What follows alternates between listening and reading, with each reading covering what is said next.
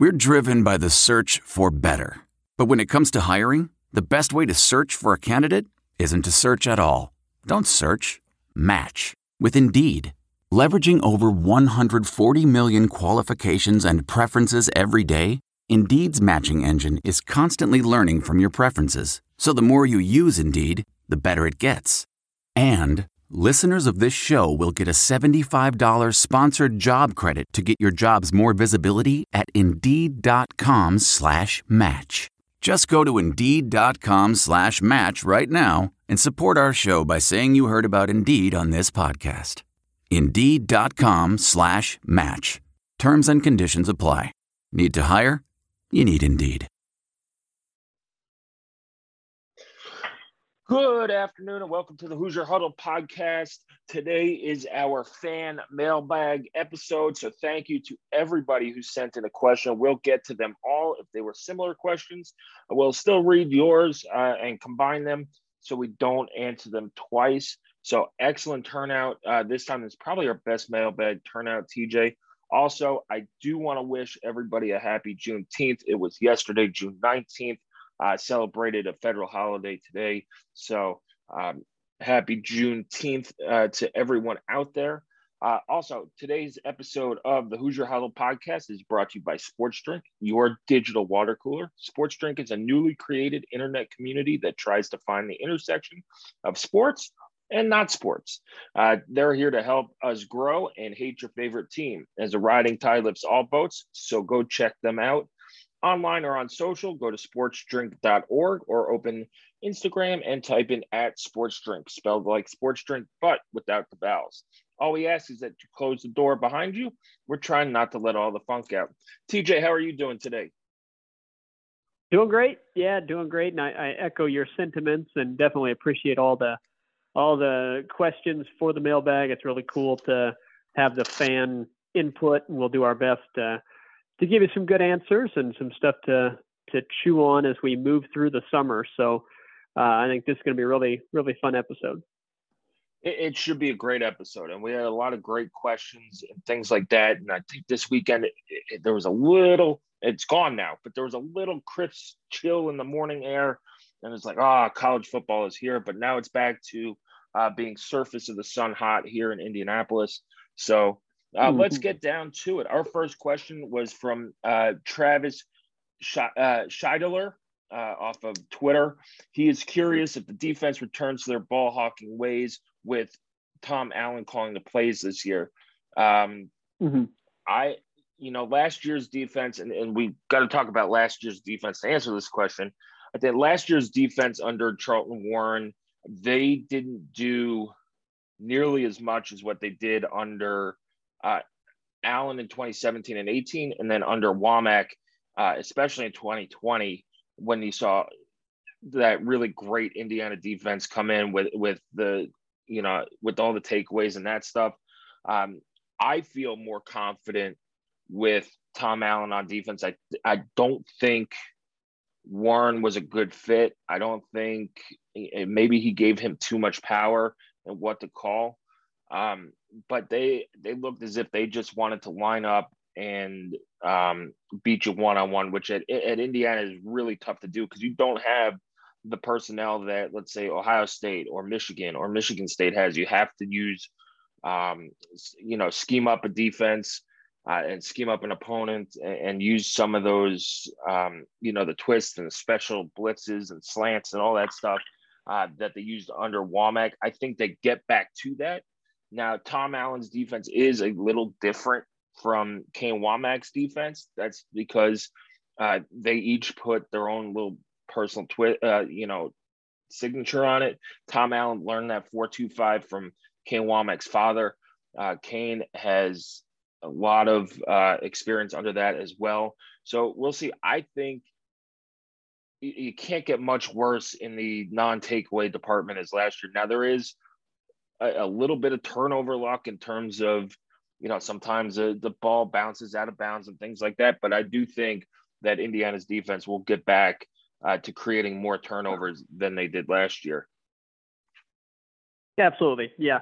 And we've heard Tom Allen this offseason mention Not specifically laying out what exactly his plans are, but we know what his vision of a Indiana defense is. We've seen it before, and with him taking over the play calling duties again, he's made it very clear he wants things to be done the way that he wants them done. That's why he's taking over the play calling duties, is to do them that specific way. And we know that that includes aggressive play calling, an attempt to create takeaways. That's a big tenet of how he believes you have to play defense, and that you should play defense in Indiana. So I think the question is that they will undoubtedly try very hard to do that.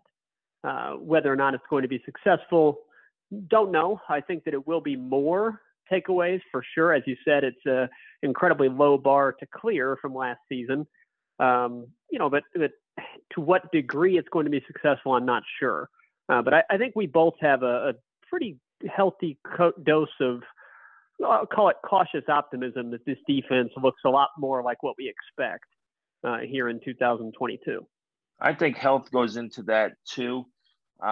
You didn't play with the outside of, I think, the first 3 games. You didn't play with the healthy Tylen Mullen all that often. Monster Matthews was hurt as well, and then the defense just got worn down. And when your offense isn't doing anything, it's easy just to throw in the towel at the sight of any adversity. So I do think they get back to their ball hawking ways. Again, there's a little bit of luck involved in it, but I do think that Tom Allen will get back to scheming up that. Our next question, TJ, is from Respectable Adam on Twitter. He expects the defense to return to form, but his question is about the offense. On offense, what do you see in Walt Bell's offense that could lead to success this year? At least on paper, it seems like we have more speed. This is a tough question to answer, especially not seeing spring practice, but we've seen Walt Bell offense in the past. It's fast, it's up-tempo, they get the ball out quick. He really does a good job of fitting the offense to the personnel he has. It's really tough without seeing it, but I think you're going to see a more up-tempo offense, get the ball out quicker, try to use that speed. If DJ Matthews is back to 100%, use him, use Jalen Lucas, the various running backs they had. I just think you'll have a more diverse offense than you did under Nick Sheridan. You're right. 100% difficult to answer this question because Walt Bell doesn't have necessarily a set offense. It's not like, Walt Bell runs the air raid. We don't know for sure what Walt Bell's vision for this Indiana offense is. However, we do know he does fit the offense to the personnel. And I agree. On paper, there's more speed on this offense with this skill personnel than there was last year. That was a big emphasis for Indiana in the transfer portal and in this high school incoming class with Jalen Lucas being added to it, as well as Cameron Perry as well, a possible, guy on special teams and at slot this season. So the speed we're talking about would be Sean Shivers, Josh Henderson, who's a little bit more of an all-around back, but still quicker than Stephen Carr. You're looking at Jalen Lucas. So all the running backs, really an increase of speed there. DJ Matthews coming back. I think there's a hope that Cam Camper and Emory Simmons are a boost of explosiveness at wide receiver. And then I think you can expect a very up-tempo offense, quick reads from the quarterback with an emphasis on getting the ball out. The big question mark for me is how will Walt Bell scheme an offense to maximize what he has at offensive line, or perhaps it's better put, minimize the weakness of the offensive line. If the offensive line does not develop significantly, you have to find a way on offense to minimize that weakness and kind of mask it. And that's very difficult to do because any play you run, you need blocking. That's a bit Captain Obvious, but there are ways that you can minimize what your offensive line is asked to do. And I think that we will see Walt Bell do everything possible to get players in space, get quick reads from the quarterback. And I think he will want, and this is kind of what Tom Allen wants as well, while you do want to go up tempo, I think it will be selective. And I think that they are looking for some balance. Indiana's not going to be a team that goes out there and throws it 75% of the time. So I think you're looking for up tempo, balance, and really anything you can do to mask what is a potential weakness at offensive line.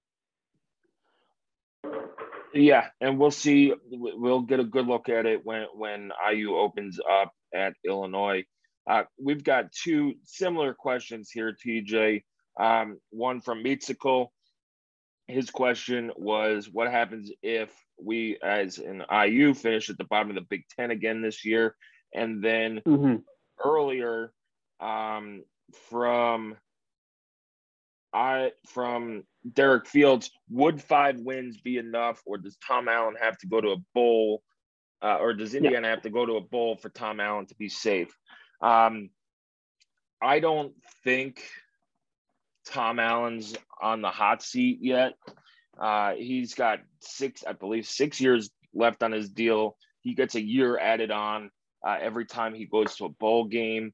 Indiana is going to get a huge influx of money here shortly whenever that new TV deal is done for the Big Ten broadcasting rights and things like that.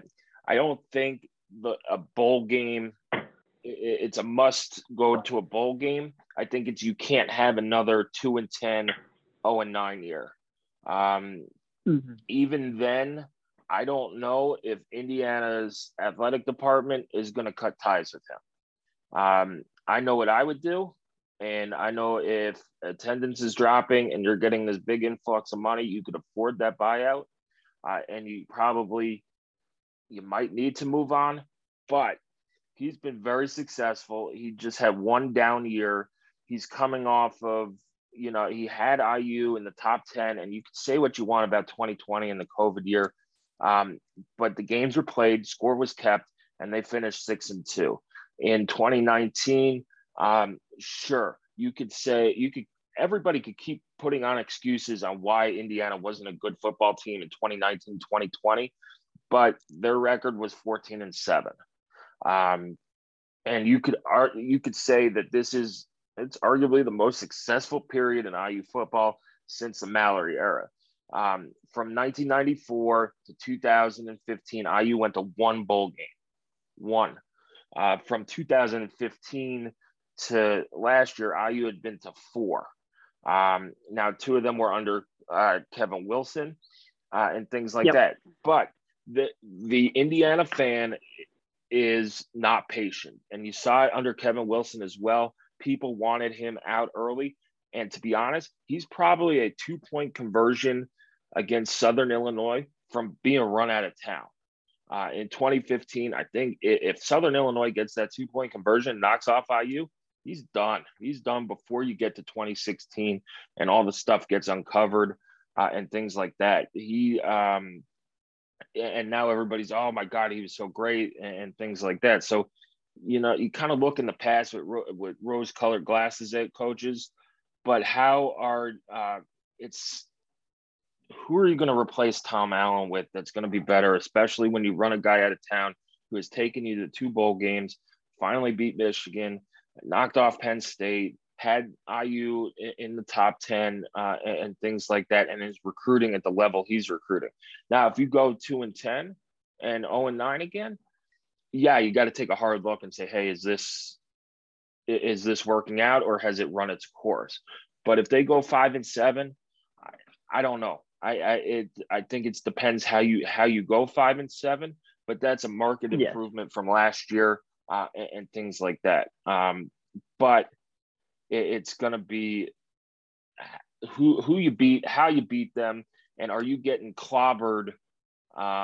Look, Ohio State's probably going to clobber a lot of people, but are you getting clobbered by Michigan State, Penn State, Michigan, Rutgers clobbered them last year. Like, you can't have those stinkers on there. You can't get clobbered by Purdue at home again.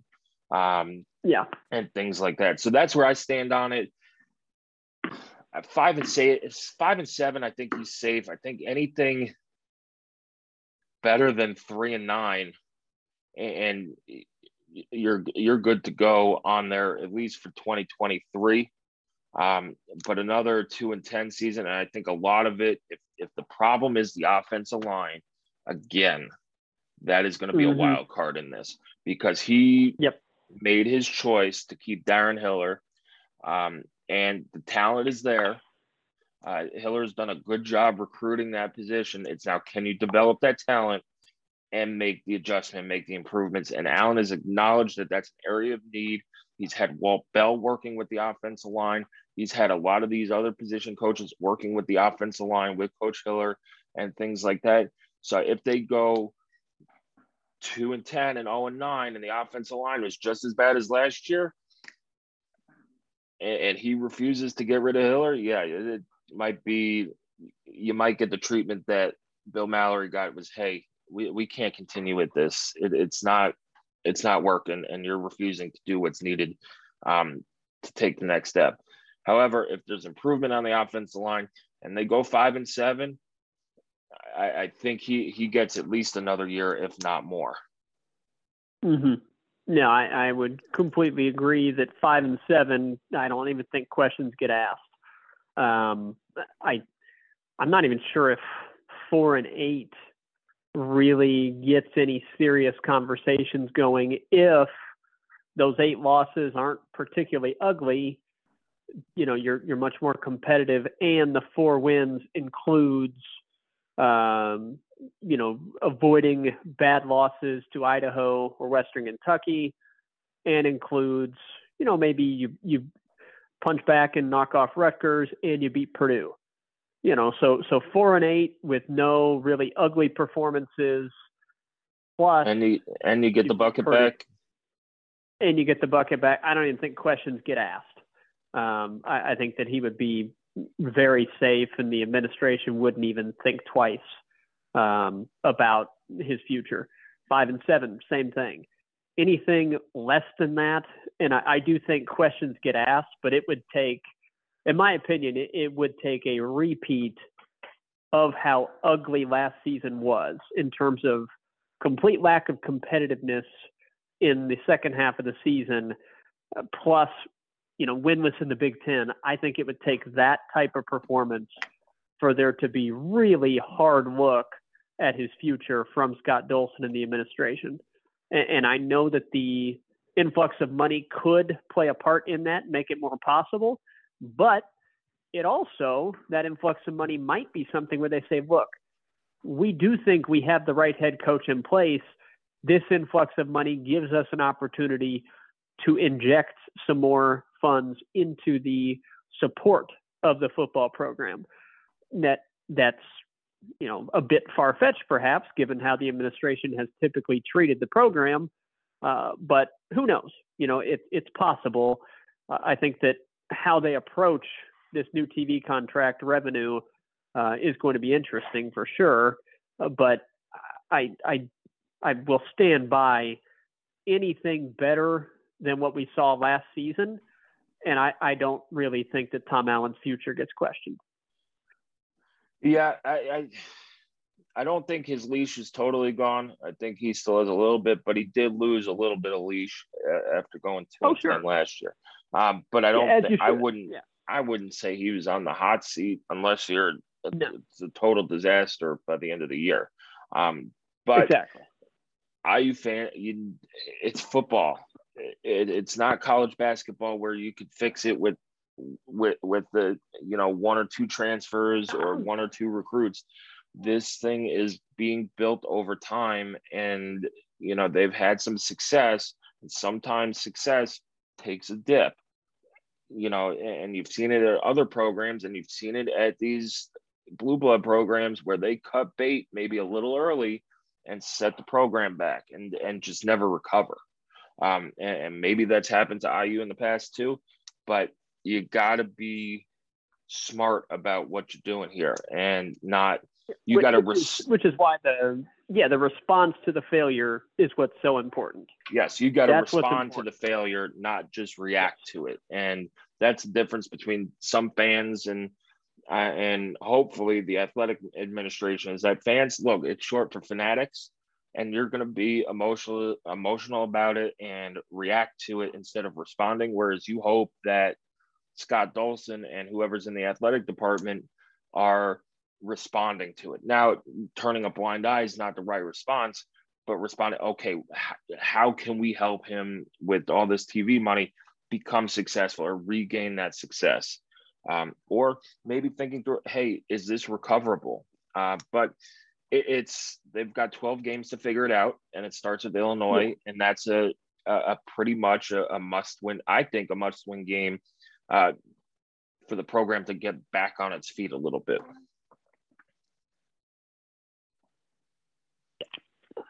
Ready for the next question? Yeah, let's move on to the next one. Again, thanks to everybody for putting these in. They were really good ones to start conversation, and we do appreciate it. This looks to be a 5-part question from IU Hype Man, and we'll take them one or two at a time. TJ, straight up, is this year's offensive line going to be better than last year's? And all I have to say is it's a low bar to clear. Yes. Yeah, it will be. It will be better than last season's. Will it be any good? Time will tell, but it will be better than last season's. I mean, look, I think that Caleb Jones was a major negative on the offensive line in terms of I don't think that he was really completely healthy. I think that caused, a bit of a lack of fitness, if you will, which is, look, he's a massive individual. I do not understand how hard it must be for him to stay in football shape given that size. That's not something I'm criticizing. It's just an observation of what I saw on the field.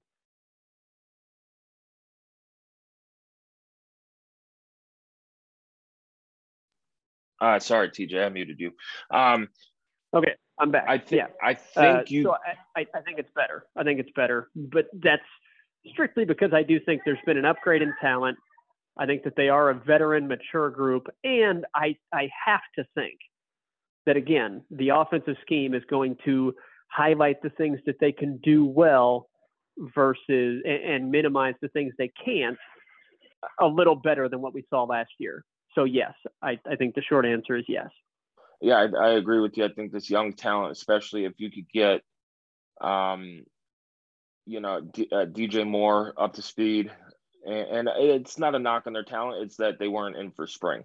If you could get DJ Moore and Bray Lynch to be part of that 10-man rotation and get Bray Lynch bulked up a little bit closer to 300 pounds, I think the talent on this offensive line is a lot better than last year's. And you need to figure out the guard position. I think Haggard is solid at left tackle. I think you're going to have Matthew Bedford at right tackle and things like that. You're going to have your quarterbacks going through spring, fall practice healthy. They went through spring practice healthy as well, so they're used to that. I think that was a big hindrance to last year's offensive line play was that Michael Penix didn't practice all that much. If you go back to spring practice and maybe he's limited a little bit in fall camp, but they just didn't have a lot of reps together. Same with Jack Tuttle, and we'll get to a Jack Tuttle question here in a little bit. Next question, over under 4.5 wins. I think this is a very fair number. It's probably a pretty good number from Vegas. They rarely get things like ridiculously wrong. You take an over under 4.5. Over. Yep. Is it a guarantee? No. Would I invest like the mortgage in it? No. I think that the more I go through the schedule and continue to come up with the most likely outcome of somewhere between 5 and 7. again, not a guarantee, but a most likely outcome, which is really what you're looking for when you're wagering. You're looking for most likely scenarios, most likely outcomes. And for me, most likely falls between 5 and 7. 7 being that they've really achieved, and 5 being that things went roughly as expected. I think below 4.5, while I certainly see how that could play out, I do consider the 5 to 7 to be a more likely scenario. So for me, I go over. Yeah, I would probably take the over too, especially if all these things that we think could happen do happen. 4.5 is probably a pretty decent bar to clear. It is a good number because if those things don't happen, you could see under 4.5 wins as well. Is it time to move on from Coach Hiller? This is a tough question because I thought it was probably time after last year, but guess what? He's back. It's not time anymore until the end of the year. And you got to see what happens. You know, people are getting caught up on, oh, he's back. Well, there's nothing you can do about it now. This is the coaching staff they're going to ride with. If there's improvement, great. You know, maybe he moves on somewhere else and gets another coaching job. Maybe he signs an extension. But if they struggle again on the offensive line and it's the thing holding this team back like it did last year, it's time to move on. And it'll be the buyout smaller. I think that hindered it a little bit. There's another question on that as well. So right now, no, the time is not to move on from Darren Hiller. At the end of the season, we'll readdress this at the end of the season when we see what happens. Agreed. Yep. All right. What freshman or transfer besides Connor Bazelak are you most excited to see? And I think I know your answer. Oh, yeah. I mean, if I'm asked to pick one, it's Shaun Shivers. That's who I thought you would pick. Yeah.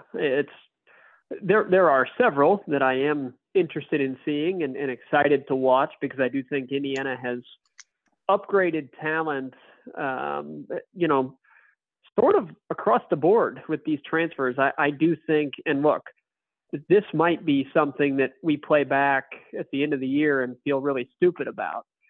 But I think Indiana did really well in the transfer portal. I really do.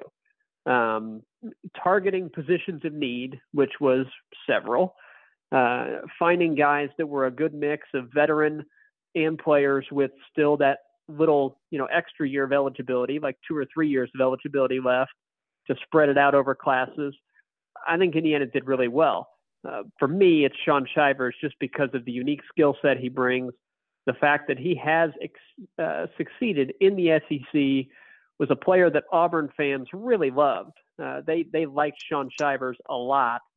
He was behind, a really, really good running back in Tank Bigsby that would keep most guys off the field as every down backs.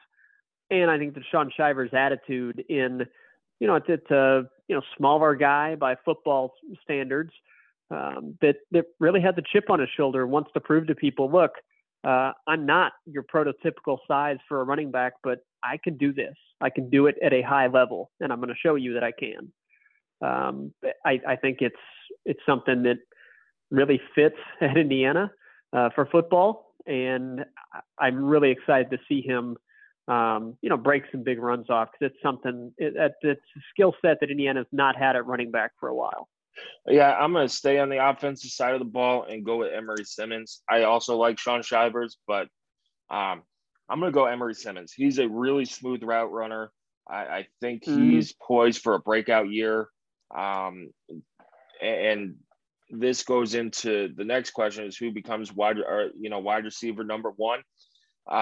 It's him or DJ Matthews. And both of them will battle it out. I think depends how you define wide receiver number one. Is it the guy who gets targeted the most, or is it the guy who gets the biggest plays? I think DJ Matthews will be the go-to target wide receiver on that.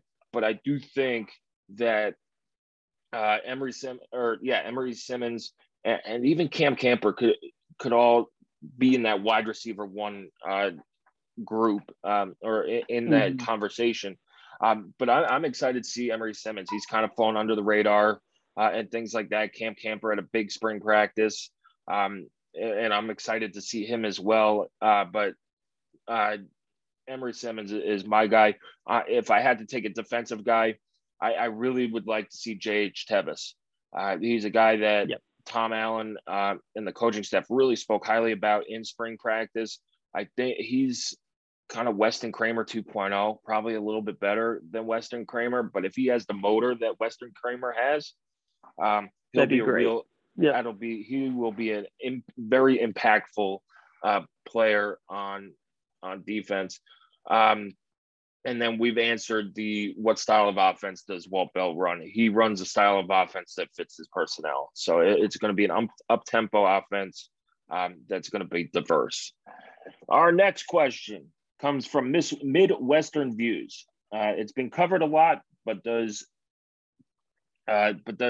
we think that Hiller was not let go because of the Sheridan salary cut Allen had to take, and he didn't want to take another one? Plus, is that Bush League of an athletic department to have made him do that? Yeah. This is a loaded question. Let's answer the first part of it first. Was he not let go because of the buyout and the assumption, which is probably a fair one, that would be coming out of Tom Allen's pocket? My answer to that is no.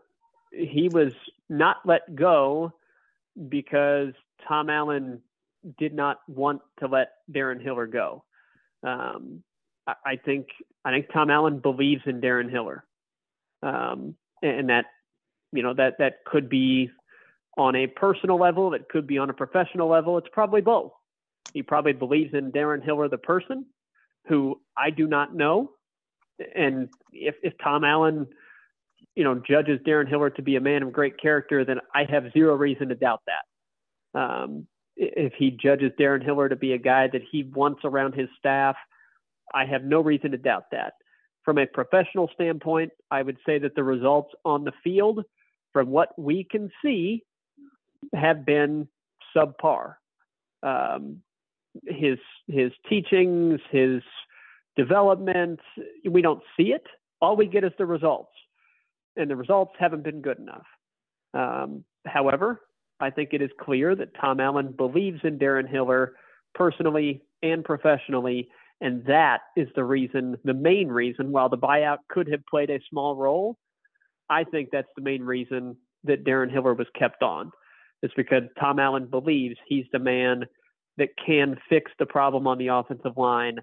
Allen has acknowledged several times the play on the offensive line wasn't good enough this past season. We believe we've got the guys that can get it fixed. So I'll take him at his word. Yeah, I'm going to disagree with you a little bit. I do think that money played a factor in it. Coming off of it could have played a factor. Yeah, it could have played a factor. I'm just saying it's not the sole factor. I think it's a combination. I do not believe it is. Yeah. I think it's a combination of, Allen had to take a pay cut. Nobody wants to take a pay cut. Nobody wants to take two pay cuts. So clearly money was an issue in getting rid of Nick Sheridan. Darren Hiller had a bigger buyout. And getting those funds, now that shouldn't be an issue this year. But I think it's a combination of his belief and relationship with Hiller, as well as the lack of funds coming out of COVID that hurt. And the final question of Midwestern Views, is it Bush League of an athletic department to made him do that? If it wasn't COVID, I would say yes. But coming out of COVID with a lot where basically everybody took furloughs, and you saw Jim Harbaugh gave bonuses back to Michigan. He took a pay cut as well, and things like that. I wouldn't call it Bush League coming out of COVID. If it wasn't COVID, if it was like 2018, it'd kind of be Bush League. But pay cuts happen all the time, and especially coming out of COVID. So I wouldn't call it Bush League. But I do think it was a combination of both of them. Also, from Midwestern views. Yeah, go ahead, TJ. Another individual might, argue that it was fiscally responsible. That's a fiscally responsible way for Indiana to approach things at this point in time. I don't have the answers to that. And I'm not going to argue with an individual whose viewpoint would be that, it was the wrong way to go about it. But I think it's a calculated gamble, because in the long run, if that's an issue that costs you a successful football program, or at least plays a large role in costing a successful football program, that's going to be a much more costly long-term decision than the short-term decision of paying the buyout. But again, it's a gamble because that's not a guarantee to happen. Yep. So, I think there's two ways to go at it. And I don't think Bush League, however, I can see how that combined with the way that IU has historically treated the football program as a bit of a second-class citizen, I can see how that would be a viewpoint for sure. Yeah, I definitely get the sentiment there, but I don't think it's, given COVID and what every other program's doing, I don't think it's Bush League. Another question from Midwestern Views, TJ, is do we feel that Tuttle has gotten unfairly criticized given his time and how he was used at IU? He sees a former Elite 11 quarterback who is a selfless team leader, but was rarely given any meaningful snaps and had a bad OC and O-line both. Yes, the MSU game was bad, but he went up to Wisconsin and won, and the opening drive were very good. I think he's been unfairly criticized, but it's not because he hasn't been given a shot. It's because he hasn't been healthy enough to get that shot. When he has been healthy, he's been pretty good. That one throw against Michigan State was bad, but who knows how many reps he got. He got all the spring practice reps, but then he had to have shoulder surgery after that bowl game as well.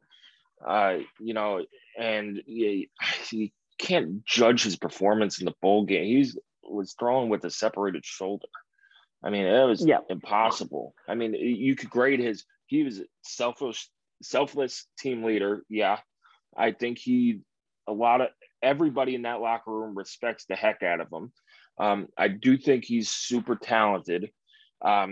He just needs to stay healthy. He had a great drive against Ohio State to open, but on that touchdown throw, he got rocked and his foot got messed up. And then he tried to come back against Rutgers.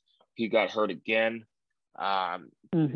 So I don't think that they haven't given him a chance. I don't think he's been healthy enough to get a chance.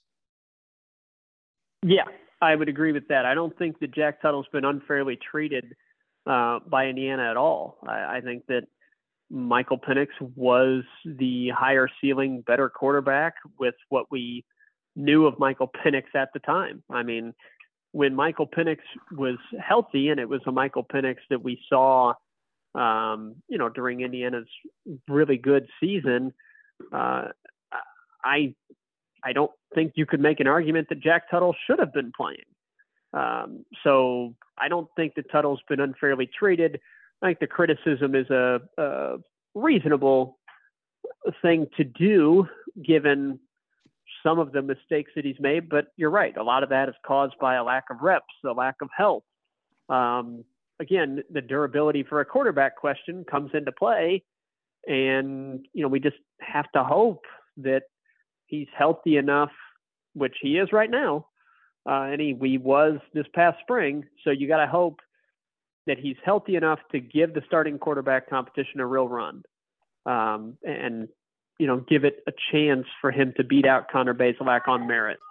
So that's what I'm hoping for, is that it's two guys that are healthy and the best person wins out.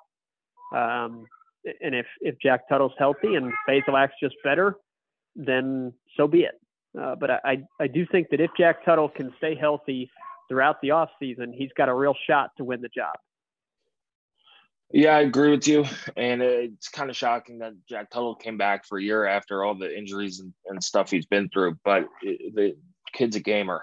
And I think he clearly believes he's got more to give. Like, he believes he has not been able to show himself at his best, and he wants that shot. Yeah, he sure does. So I think a little of the criticism is not on him. But I think that I do think that his playing time hasn't been because he's been treated unfairly. So next we'll go to Who's Your Daddy, TJ. I did mute you. Next we'll go to Who's Your Daddy. His question is, for the offensive defensive line play is always the most pressing issue. Can we talk about the O-line and D-line in terms of returning production and incoming players who might have an impact?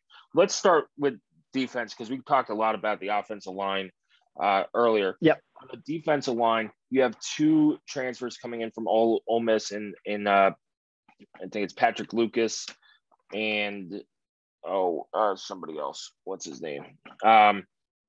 There are two defensive tackles coming in that'll play a big part in that defense. You have J.H. Tevis coming in as well.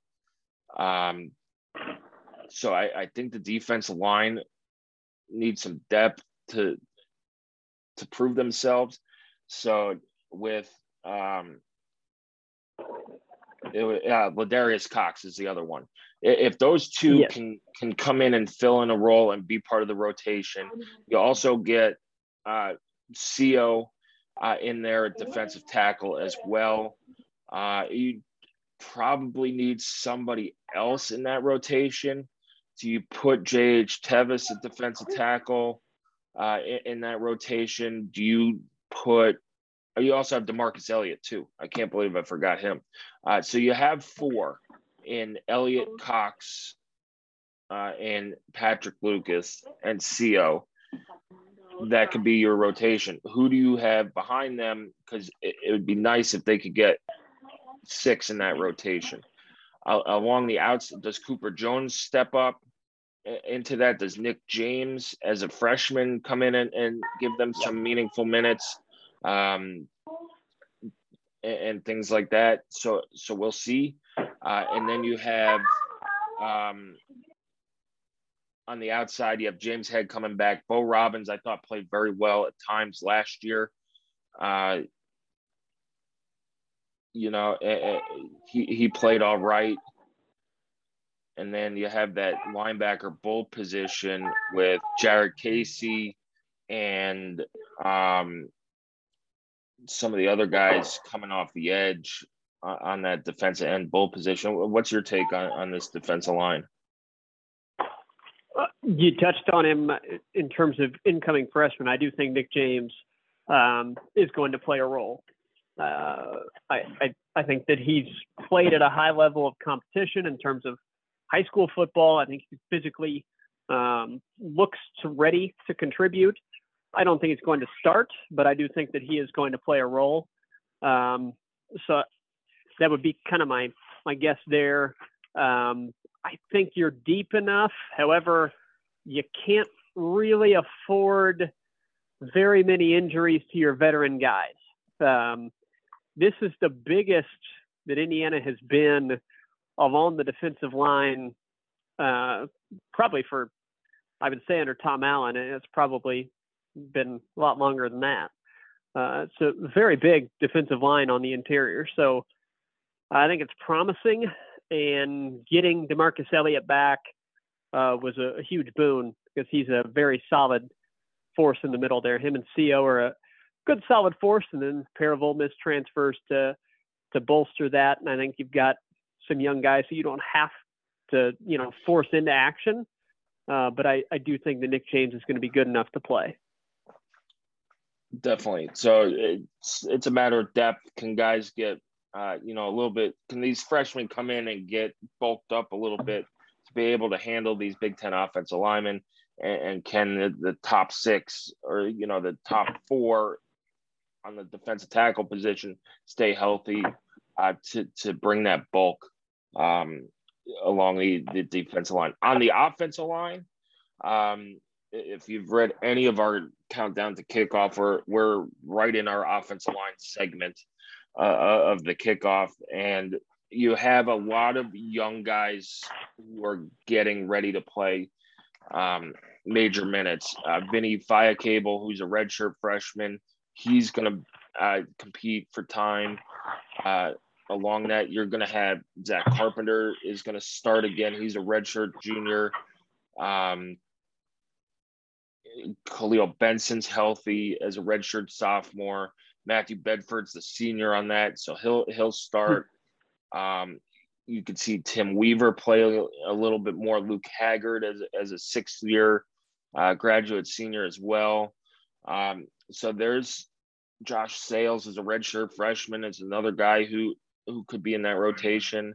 Parker Hanna is a Division II transfer coming in who could play minutes. I think you're going to see a lot of different new players along that defensive line that really didn't get a chance to play last year because of their age and size and youth and all that stuff. And maybe they were waiting for DJ Moore to get here. And Bray Lynch. Bray Lynch is probably, I know you love DJ Moore. Bray Lynch might be my favorite young offensive lineman. Now he's only 280 and he was not in for spring practice. But you have some options. And you have Carter Smith. Also, he was in for spring. So can he get up close to 300? He's listed at 280 right now.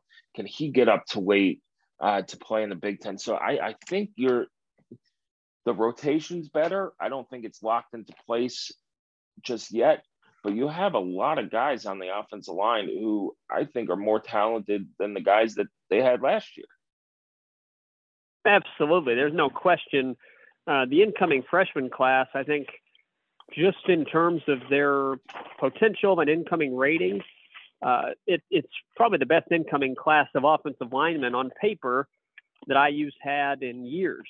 DJ Moore is a highly coveted guard. Carter Smith, very athletic, high potential tackle prospect, and then Bray Lynch was, a captain and just a winner. He won three state titles in Texas at Westlake and Austin, which is a tremendous school. He's an All-American. He's I think he did track and field as well. He's that guy that you wish was in for spring ball. But maybe he takes those first couple games. Maybe he's an end of the year 4-game guy and things like that. But man, I'm excited for him. Absolutely. Yeah.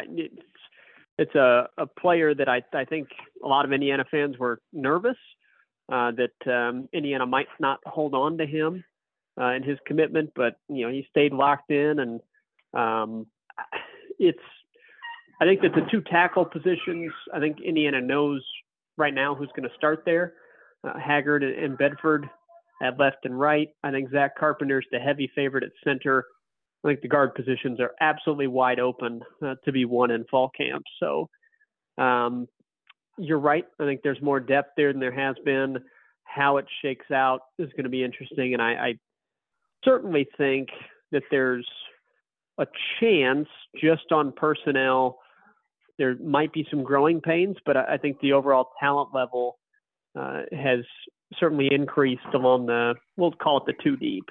That the overall talent level is quite a bit higher than it has been depth-wise. It's a question of whether or not they can get those players ready to play at a Big Ten level now, which is what IU needs. Yep. Another question from Daddy Hoosier. TJ, we don't know the answer to this one. How is it that we're playing at Nebraska twice in a row? So IU went to Nebraska in 2019. I think Nebraska came to IU in 2016. And now back in 2022, they're going back to Lincoln to play Nebraska at a night game on October 1st. I don't know. It's the Big Ten. That's my answer. It's the Big Ten. They're in charge of schedules. I don't think it was. I think this was a year that they were always going to Nebraska. I don't think it got jumbled up with all the COVID reschedules and things like that. So it is what it is. You play the people on your schedule where you need to play them, and hopefully you can go in there and beat them again. Yep, there are far worse options. So that one's not one that I've. It's a fair question. It's just one that I'm not particularly worried about because we could be playing at Iowa again, which is something I definitely don't want to do. Nope. And then finally, our final questions of the day, TJ, are from IU Hype Man again. Where would you pregame for a 7 p.m. kickoff? Where do we go to celebrate after the win? What's the best hotels to stay at? Should I get a parking pass for the game? Price of a good ticket, 3 players we're most excited to watch. And the final question will let how bad are we going to thump these people from Illinois? Edited and redacted. Good editing. Good editing. Yeah. So first, where would you pregame for a 7 p.m. kickoff? Depends what you want to do. IU's got a bad setup in terms of there's not very many bars located close to the stadium. But if you're looking for a good meal before the game with drinks, I would head to Nick's. If you're looking just to get drinks at a bar, if Yogi's didn't close close to the stadium, I would say there. Again, Nick's is a very good place. You could go to Kilroy's across the street from Nick's. There's upstairs. Brothers is there as well. Frankly, if I'm just getting drinks, I'd rather go tailgate and things like that. You're up by the stadium. You don't have to drive or walk anywhere that far. If you find a good tailgate party, it's much better, in my opinion, than going to a bar. But if you're looking to sit down for food and a quick drink before the game, I would check out Nick's and then make your way up to the stadium. Do you agree with that? Yeah, I mean, you know better than me. I'm living the kid life, so I don't get to do those things very often anymore. But Mother Bears for pizza is always something that my unsophisticated palate will enjoy. Celebrate after the win. It really depends on what time the game is. The afternoon game, I would always head down to Kirkwood. There's Eric Gordon's Greek Pizzerias across the street from the stadium as well. But I would head down to Kirkwood to celebrate. Now, if it's depending how old you are and it's a night game, Kirkwood's the place to be. Yeah. But if the game ends at midnight, I'm celebrating in the car and on the way home and heading to bed up in Indy. The best hotels to stay at. The last time I went down and stayed overnight in Bloomington, I did an Airbnb, and it was fantastic. It was on, I think Lake Lemon, one of the lakes down there in Brown County. It was maybe a 15, 20-minute drive to the stadium. It was great. They had a fire pit. You don't have. I think it's a little cheaper than hotels, and you get more bang for your buck, especially if you're going down with a group of people. I know the Graduate's a good hotel that people stay at. The Union, but that usually is booked up, and a lot of the hotels have a 2-night minimum. But if you're going to make a weekend out of it with a group of friends, Airbnb, Vrbo, whatever app you use, that to me, that's the way to go. You get a place on the lake, get it in the woods, you get it in Bloomington, and things like that. There's plenty of places. So that's the way I would go. Parking pass for the game, I would get a parking pass. All the lots around the stadium are passes only. I know people love to park in the grass lots. Those go quickly. I like to park in lot 10 and 11 on the north side of the stadium. The atmosphere is pretty good. There's some grass areas. There's some paved areas, which are good for inclement weather. And it's easy access in and out. You're right there on 45, 46. And if you don't get a parking pass, you're probably going to end up parking across the street at the church, which it isn't bad, but you're further away from the stadium. And parking passes aren't all that super expensive. If you're going with a group, I would get a 2 or 3 passes and find your spot. Grass is always popular. And then I believe the lots 10 and 11 on the backside are good places too. But check the IU website for parking passes. They should be open to the public. Now, price of a good ticket, it depends on the game and what you consider a good ticket. For the opener, if I had to budget, I'd probably pay around, if I'm going on StubHub, probably pay around $50 or $60 a ticket. If I was going to the Idaho game, I'd probably pay about $20 to $30 a ticket. I would always check with the athletic department first and compare it with StubHub, especially for the bigger games like Michigan for homecoming, the bucket game and things like that, because people jack up those prices on StubHub like they do with the parking passes. But if you're paying over $100 a ticket, that's a little much on my part. If I was going, I do like to sit up a little bit higher and get a better view of the whole field. But if you want to sit down low, closer to the field for a big game, you're probably looking at $100 a ticket on secondary markets. And then who are 3 players you're most excited to watch, TJ? Was that incoming freshman? Was that what it was? I think it's any player. Any player. Okay. Any player. Well, we've already established Sean Shivers as one. The easy answer on defense would be Tywone Mullen, but he tends to not be involved all that often due to his skill at defensive back. So Cam Jones for me is number 2, player that I love watching at linebacker. And then I'm going to go with, I know the correct football answer would be some type of lineman, but I'm not sophisticated enough for that. So I will go with DJ Matthews as my 3rd choice. He was a lot of fun before getting hurt last year. I think that was a major blow to IU's offense, and I'm excited to see what he can do here in a comeback year for him. Those are 3 excellent choices. I'd pick similar, but first I'm going to go AJ Barner on offense. I know that tight end hasn't been used all that much, but I think Walt Bell will use that tight end a little bit more. Tom Allen has been open about how good Barner is. He said he could be the best tight end ever at IU, which is high praise considering that Peyton Hendershot was probably the best tight end ever at IU coming in before him. So I'm excited to see AJ Barner play. If you saw the workout video that IU posted from this last weekend, he looks ready to rock and roll and destroy people. He's just put on a lot of muscle and those things.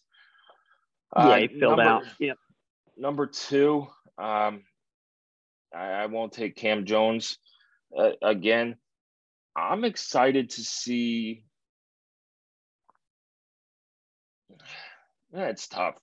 I'm excited to see Monster Matthews. He should be back healthy. He's got a lot to prove this year. Coming back for his senior graduate year. He was a big part of that defense in 2020, creating turnovers and getting interceptions and things like that. So he'll be the guy I'm watching on defense. And then on offense, I'm going Jalen Lucas. He's a freshman. They're going to get the ball into his hands somehow. How much he plays, we'll see. But he's a guy that was kind of under the radar recruiting. He was a late add to the class. Yep. He's super fast. I think he had a really good spring practice as well. He could play, be used in the backfield. He could be used in the slot. He could return kicks. He's a guy that I'm excited to watch. He had over 1,800 all-purpose yards his senior season.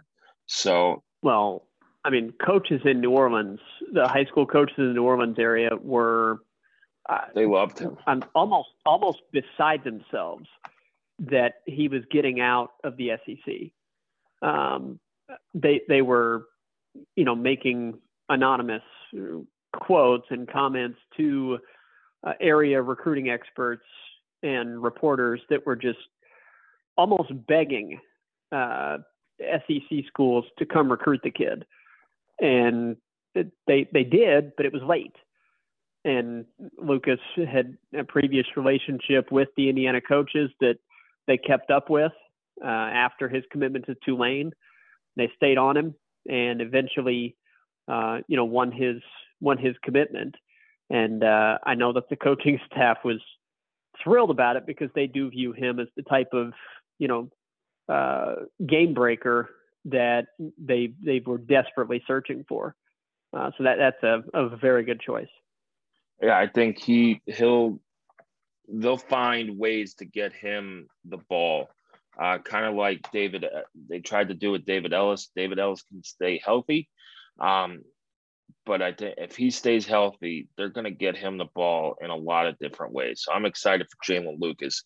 Anyway, TJ, that was our final question of the afternoon. I do want to thank everybody who sent in a question and submitted. I believe we got to them all. If we didn't, I apologize.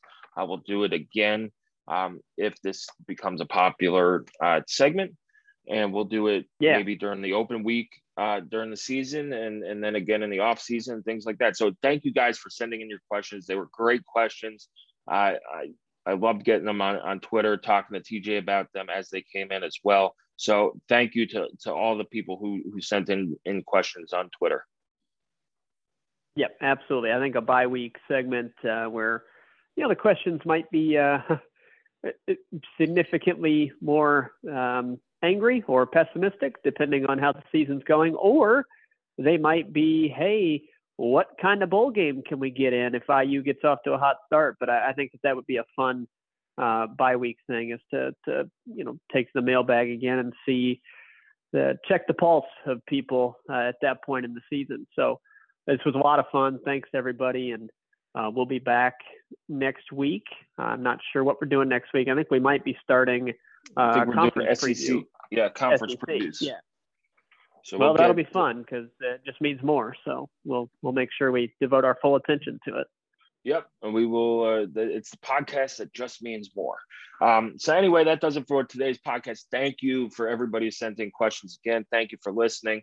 You can come back to HoosierHuddle.com. We'll have the podcast posted on there, as well as our countdown to kickoff.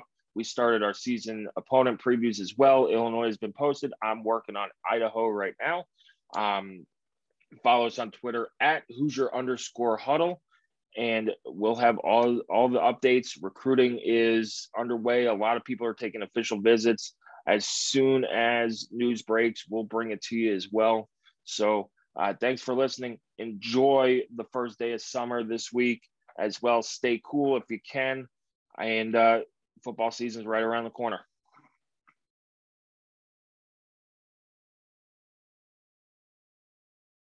There's no distance too far for the perfect trip.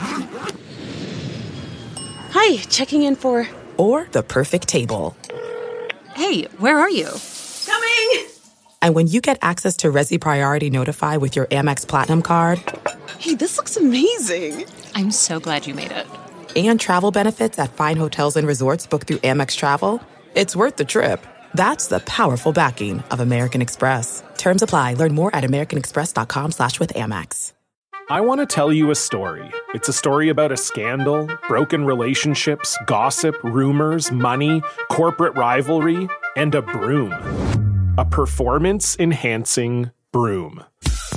My name is John Cullen. I'm a comedian, podcaster, and for 20 years, I was a semi-professional curler. And I want to tell you the story about how a single broom almost imploded the 500-year-old sport of curling. We felt like we were bringing a knife to a gunfight. It's the story of a superstar and his fall from grace. I was being dragged through the mud. It's the story of two brother entrepreneurs with a dream. I said, that's great news. It's a story of intrigue. I still don't understand why we want to keep his name secret. The full story has never been told, so I'm going to tell it. Broomgate, how a broom almost killed curling. It was a year I'd like to forget. To listen to Broomgate, search for Broomgate in your favorite podcast app. That's all one word, Broomgate. The NBA Finals are heating up. Looking for hot takes on all the postseason action? The Old Man and the Three, presented by BMW, is the podcast to listen to for the ultimate finals coverage.